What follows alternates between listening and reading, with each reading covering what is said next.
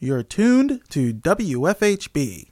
Volunteer-powered, listener-supported community radio for South Central Indiana.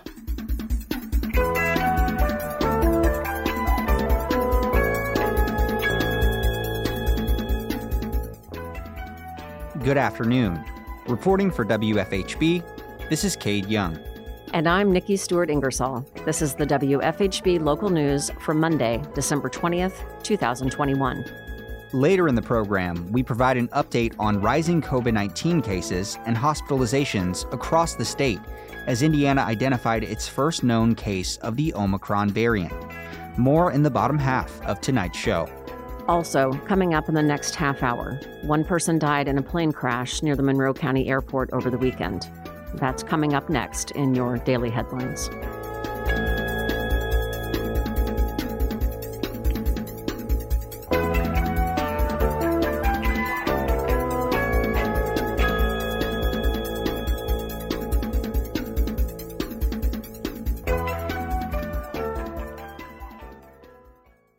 One person died in a plane crash near the Monroe County Airport on Friday evening. A report from the Indiana State Police says at about 8:15 p.m. on Friday, Monroe County Central Dispatch received 911 calls reporting that a plane had crashed in the area. Troopers and first responders were sent to the scene, and they located a single-engine fixed-wing plane on fire. Firefighters from the Van Buren Fire Department extinguished the fire. According to a press release from the Monroe County Coroner Office, the accident occurred in a wooded area off Tower Road, about 2 miles south of the airport. The coroner's office says one person was recovered from the remains of the aircraft and was pronounced dead on the scene. Due to the fire, identification of the person will need to be confirmed through DNA. ID has not been released as of Monday. The Federal Aviation Administration and the National Transportation Safety Board will take over the investigation with help from the Indiana State Police. At the Monroe County Community School Corporation board meeting on December 14th, the board heard public comments from concerned parents asking for more policies to ensure gun safety in Monroe County schools. Concerned parent Maria Douglas asked for the board to make security a priority on their agenda. MCCSC receives money from the Indiana Department of Homeland Security for the Secured School Safety Grant. They receive money, let's say that again, which pays for the full cost of the school resource officer. That is specifically why they are not changing the title of this position, because they're getting money for it. I did some research, and MCCSC is slated to receive $60,000 in grant awarded in 2022. There is no longer a true SRO program. So where is that money going? Give the SRO the tools that they need to do to keep our children safe and to do their work. Let's work towards having a true SRO program. So drawing down the state funds is not disingenuous or perhaps fraudulent. Resident Laurel Kutchell suggested the school corporation work with the program Be Smart to help prevent gun violence through gun safety education. What I would like to talk to you about is some actual data points that would help, I think, prevent gun violence in school. The direction I'd like to take you in is to talk to you about the program Be Smart, which is an independent campaign. The goal for Be Smart, is the safe storage and secure of weapons. In 2020, there was a 64% increase in gun sales in the United States. Up to 80% of guns used in school shootings come from a home of the child. 5.4 kids live in a home with a loaded and unlocked weapon. Access is our problem. Access to guns. If we don't get a hold of this and prioritize it, this is what we're going to keep seeing. And we're going to have all these parents here upset. And it's horrifying getting a text from your child that they're in a lockdown at 8:42 on a Friday morning. And it's going to keep happening if we don't do something about the access. Be Smart is a campaign, like I said, to have a goal of safe storage. We've partnered with MCCSC in the past and have had pretty good relationships with elementary schools. North High School has been very receptive. Mark Fletcher has not been receptive and hasn't responded to emails. I implore you to get proactive, especially like what we've seen in Michigan. The circle of responsibility is growing. We want parents to take more responsibility for firearms in their home. They have to be stored properly. They have to be secured. Be Smart can come to your schools and talk to your parents. We can send resources home with them. We've partnered with the Bloomington Police Department and they've donated gun locks to us. We can set up tables at events. We can talk to people. We want to normalize these conversations because the guns are here. They're not going away. We have to keep them secure so our students can't come to school with them. The next board meeting will be held early next year.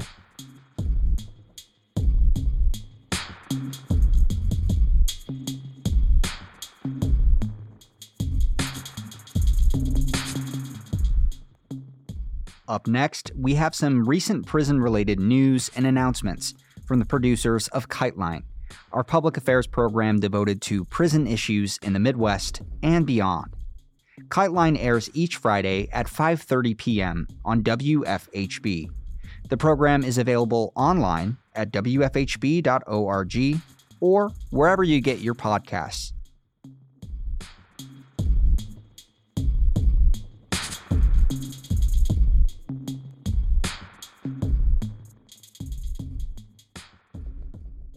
Earlier today, prisoners held in Krabi Prison in Thailand rebelled, citing inadequate COVID-19 prevention measures.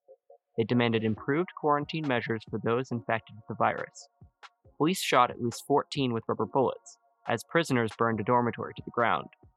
400 prisoners have been removed, leaving 1,700 still inside the prison. Malcolm Boatwright, age 28, died this morning at Bellevue Hospital after experiencing a quote-unquote medical issue at a jail facility on Rikers Island, according to corrections authorities. The city's medical examiner is currently probing the cause of his death. Boatwright had been in the Department of Correction custody for under a month. Boatwright's passing marks the 15th death of a person incarcerated in New York City in 2021, making this year the deadliest in New York City jails since 2016. 5 of the deaths were suicides. 2 of the 15 deaths took place outside of DOC custody because courts granted compassionate release before the detainees' deaths. In September, Issa Abdul Karim, age 42, passed away on Rikers Island due to health issues. While the primary cause of his death is unknown, his attorneys say he contracted COVID-19 while languishing in an intake area for more than a week. The next month, Victor Mercado, age 64, passed away at a hospital after contracting the virus, according to his attorney and a jail medical staffer. Over the last year, Rikers Island and other New York City jails have had hundreds of corrections officers call out sick or fail to show up to work. Authorities have been unable to carry out basic jail operations, including health care, as a result. Jail authorities say conditions have marginally improved in recent weeks as they've cut down on staff absenteeism and had to force fewer officers to work triple shifts as a result. Between July and November of this year, city jails saw an 11% decrease in use of force compared to the same period in the 5 months before. During this time, the jails also experienced a 12% drop in the assault rate against staff. The average stabbing rate also declined by 12%, according to Department of Corrections officials. We're sad to report that Russell Maroon Shoatz, who was recently given compassionate release after his decades in prison, has passed away. We'll have more on this next week.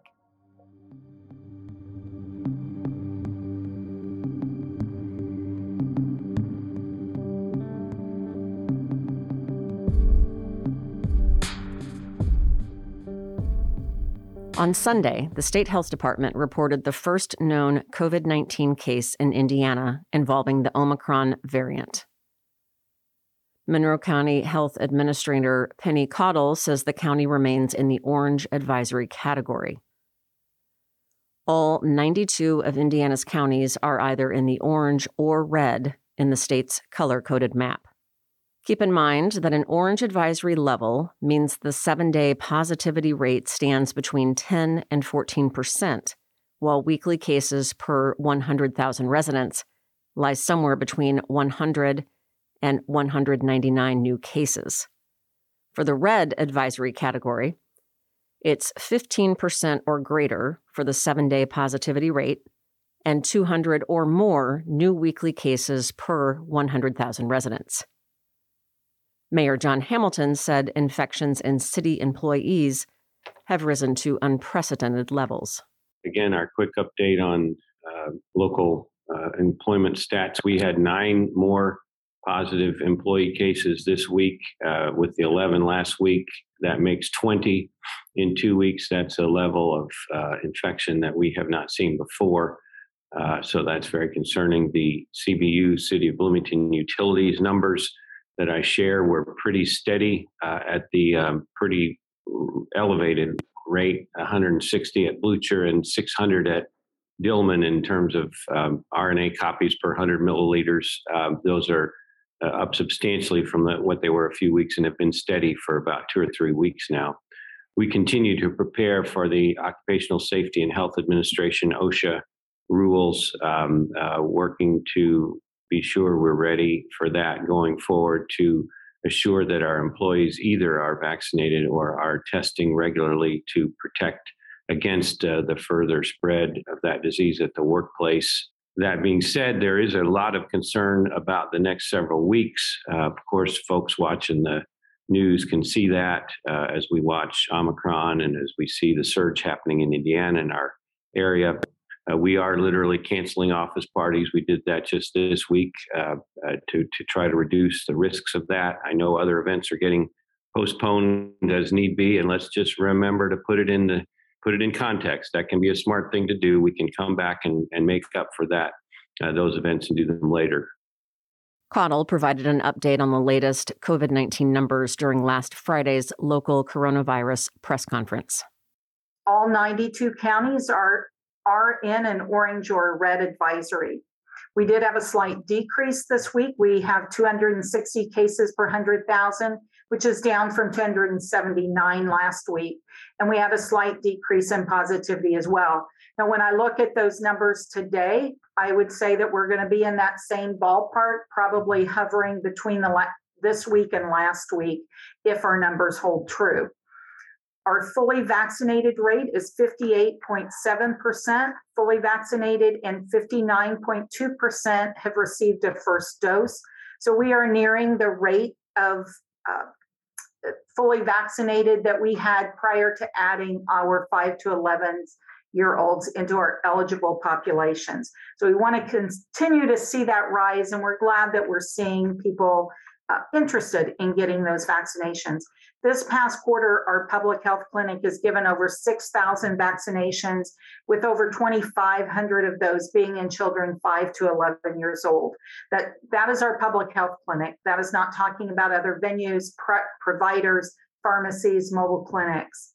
Caudill advised residents to take precautionary measures ahead of the holidays, as increased travel could lead to a higher chance of transmission.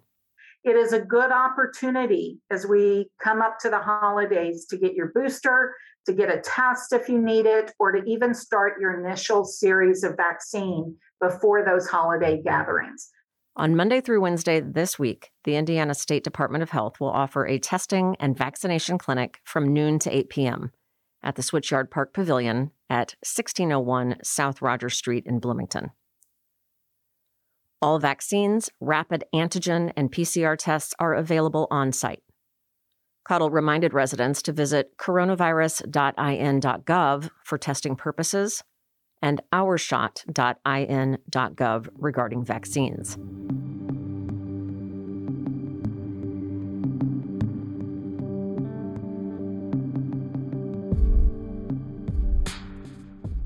When Friday's COVID-19 press conference took place, the Omicron variant was not yet identified in Indiana. However, Caudill predicted the variant would soon arrive, and she urged folks to get the vaccine. She said unvaccinated people are at higher risk for hospitalization and death from COVID-19. In November, the Indiana Department of Health did report that 81% of the COVID cases, 82% of COVID deaths, and 94% of COVID hospitalizations were in those who were unvaccinated. Breakthrough cases they do occur, but they are still a very small percentage of all the cases. A recent study from the Commonwealth Fund found that if there had been no COVID-19 vaccine, available in the U.S. starting last year, there would have been an additional 1.1 million deaths and over 10 million hospitalizations in the U.S. As holidays continue to be celebrated and we make our plans to gather with family, I ask that you take a moment to pause, assess the risks around you, and do what you can to reduce the risk of illness, not only to yourself, but also to those that you care about and gather with. And I wish you a safe and a healthy holiday. County Commissioner Julie Thomas shared Caudill's concerns on the virus before the holiday season. She encouraged residents to continue wearing masks and to receive the vaccine if they have not already done so. And this is a really important time in our community and across the state and the nation. I just want to first and foremost thank all of those who put the community first in everything that they do. And it starts with our healthcare workers who have just done a heroic feat in keeping us safe. And we cannot thank them enough, but the best way to thank them is to get vaccinated and to wear your mask when you're out outside in public, in a public space. That's going to be what's really important here. And it's just a good reminder. We really appreciate having another vaccine clinic, which is excellent and excellent news. And we do encourage those who have not yet been vaccinated to please utilize that service.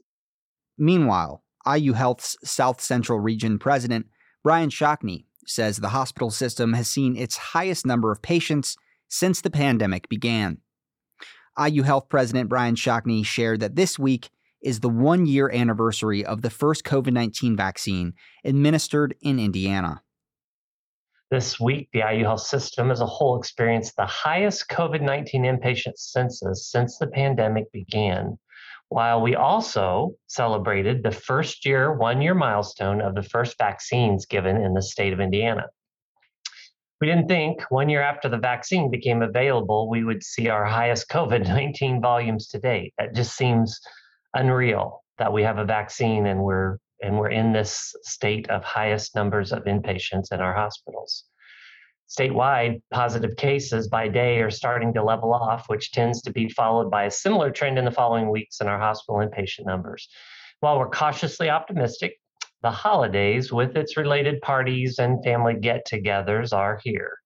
It's imperative that we all take precautions during this time. Our January and February can be a good January and February and not the same as December if we do the right thing. Indiana University Chief Health Officer Aaron Carroll reported on the Omicron variant and what IU expects in the next few weeks. Clearly everybody's concerned with both increases in cases across the state, as well as the fact that Omicron is likely already here, if not, will be here soon. IU finished off the semester, or we're finishing off as we speak, reasonably stable.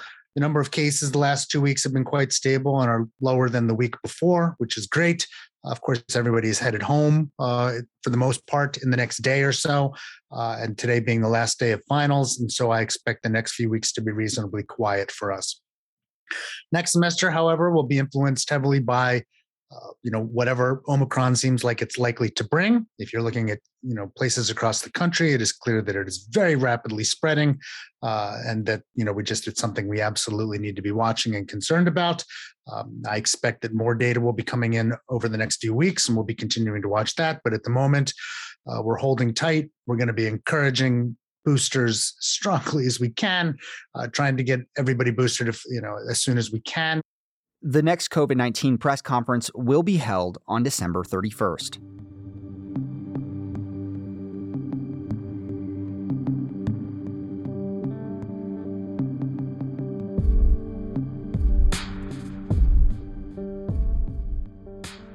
Support for WFHB Local News is brought to you by MPI Solar, a Bloomington business specializing in solar hot water, solar electricity, and solar hot air systems. MPI Solar designs and installs solar power generation systems that encourage independence and individual responsibility. More information online at mpisolarenergy.com.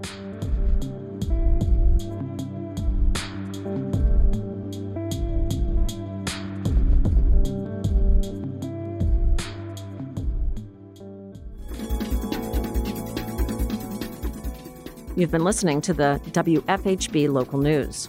Today's headlines were written by Cade Young and Noelle Herhusky-Schneider in partnership with CATS, Community Access Television Services. Our feature was produced by Cade Young and Noelle Herhusky-Schneider. KiteLine is produced by Mia Beach. Our theme music is provided by Mark Bingham and the Social Climbers. For WFHB, this is your engineer and executive producer, Cade Young. And I'm Nikki Stewart Ingersoll. Thanks for supporting Indiana's only volunteer-powered, listener-supported, independent daily news program. You can hear tonight's full broadcast online at WFHB.org. The WFHB Local News is also available as a podcast. Just search our call letters, WFHB, wherever you listen to your podcasts. Subscribe to never miss another local news program. Stay tuned for With Good Reason, coming up next on WFHB.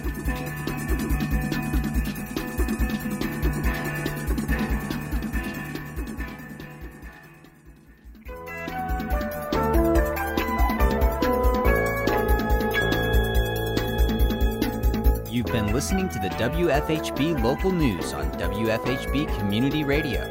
Our news is written and reported by volunteers working to provide local news, cover local issues, and strengthen our local community.